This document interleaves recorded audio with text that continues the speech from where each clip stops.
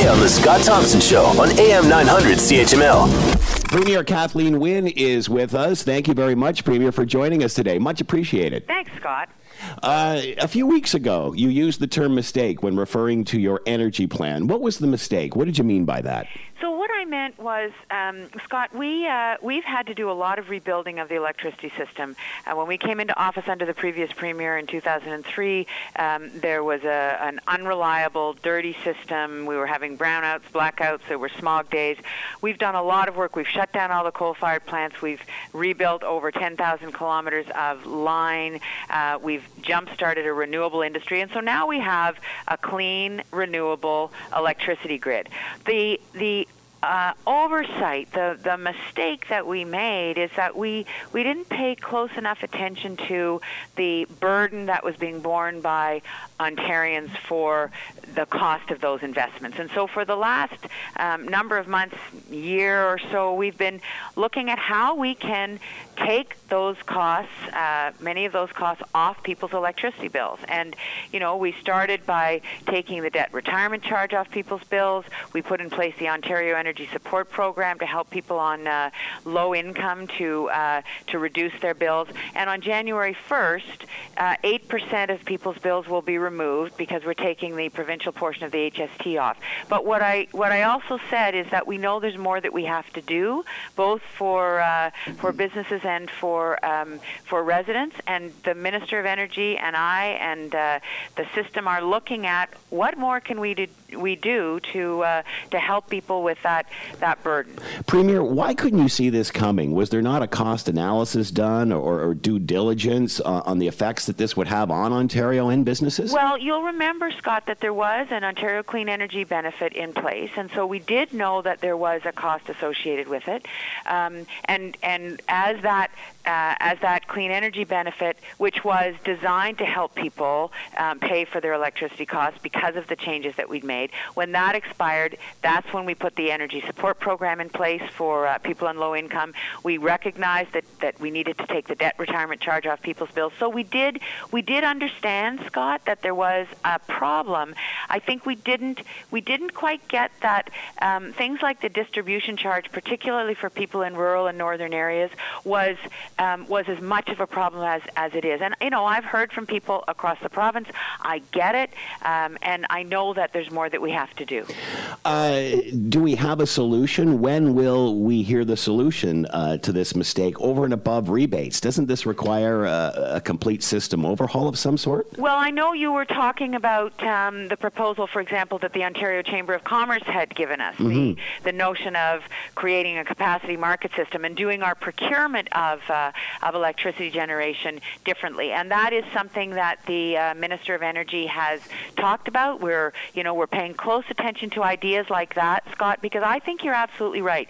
This is not about necessarily another one-off. This is about how do we look across the system and figure out the changes in sort of the way we do business that will give us lasting resolution on this. But even having said that, there may be more than one thing that we need to do. It may be partly about procurement, but there may be other things that we need to do because there are particular groups of people regionally who are carrying a disproportionate burden, and so that's why we need to look at those particular areas and find those people who are really suffering.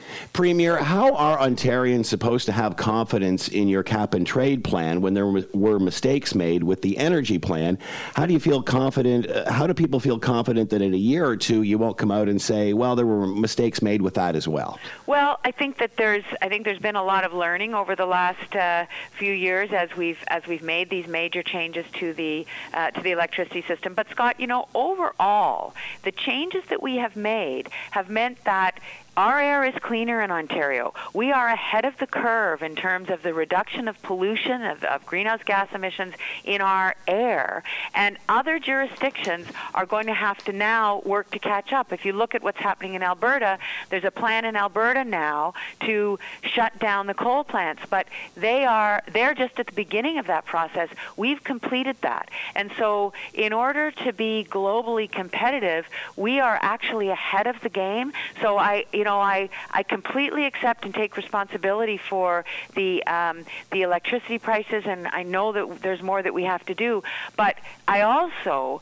take responsibility, and we all in Ontario can take pride in the fact that we've got cleaner air than so many other jurisdictions, even jurisdictions that surround us in the United States. We've got a jump on a renewable industry that is now an export industry to other jurisdictions, exporting technology that has been developed. So there's a success part of this story as well, Scott, that we need not to miss. And the other reality is that Ontario is leading economic growth in this country. We've got an unemployment rate that's below the national average. But where's the balance here, Premier? I mean, this is unsustainable for families and businesses as they look forward and make plans into the future. Where's the balance here? Well, but that's exactly why I've said that there's more we need to do on electricity prices. But look, Scott, the other things that we are doing are helping people in other ways, because the story it's not solely about electricity. That's not the only expense that people have.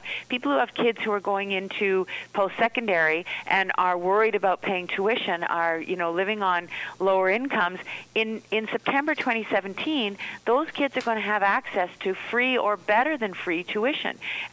People who are looking for childcare for their babies, from 0 to 4 years old, we're going to be building more childcare spaces with subsidy attached so that they will have access to childcare. Those are the other kinds of expenses that people have in their lives, and so we have to look across the board at all of the things that we're doing in order to help people. We're building an LRT in Hamilton, Scott, that couldn't be built if we hadn't made a decision to make investments in infrastructure, and that will help people to get around in their daily lives. Are you worried that that's kind of all been overshadowed because of the crippling electricity rates? I mean, that's all anyone's talking about, Premier. Well, it's certainly what I'm being asked about, and I understand that it's something that is very, very top of mind for people. I get that.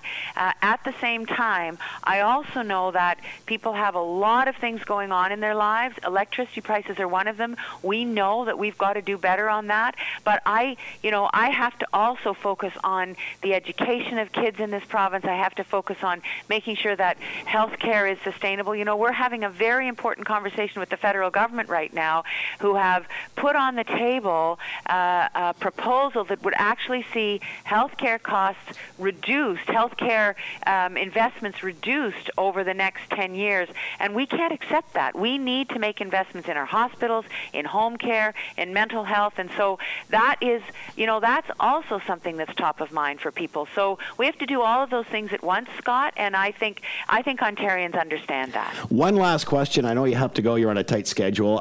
Your future. Some have commented that you may step down before the next election. Is that a possibility? No, I ran on a plan in 2014, Scott, to make the investments to grow the economy, to grow an inclusive economy. That's what we're doing. We're seeing some success at that. Obviously, there is more to do, and I'll be running in 2018.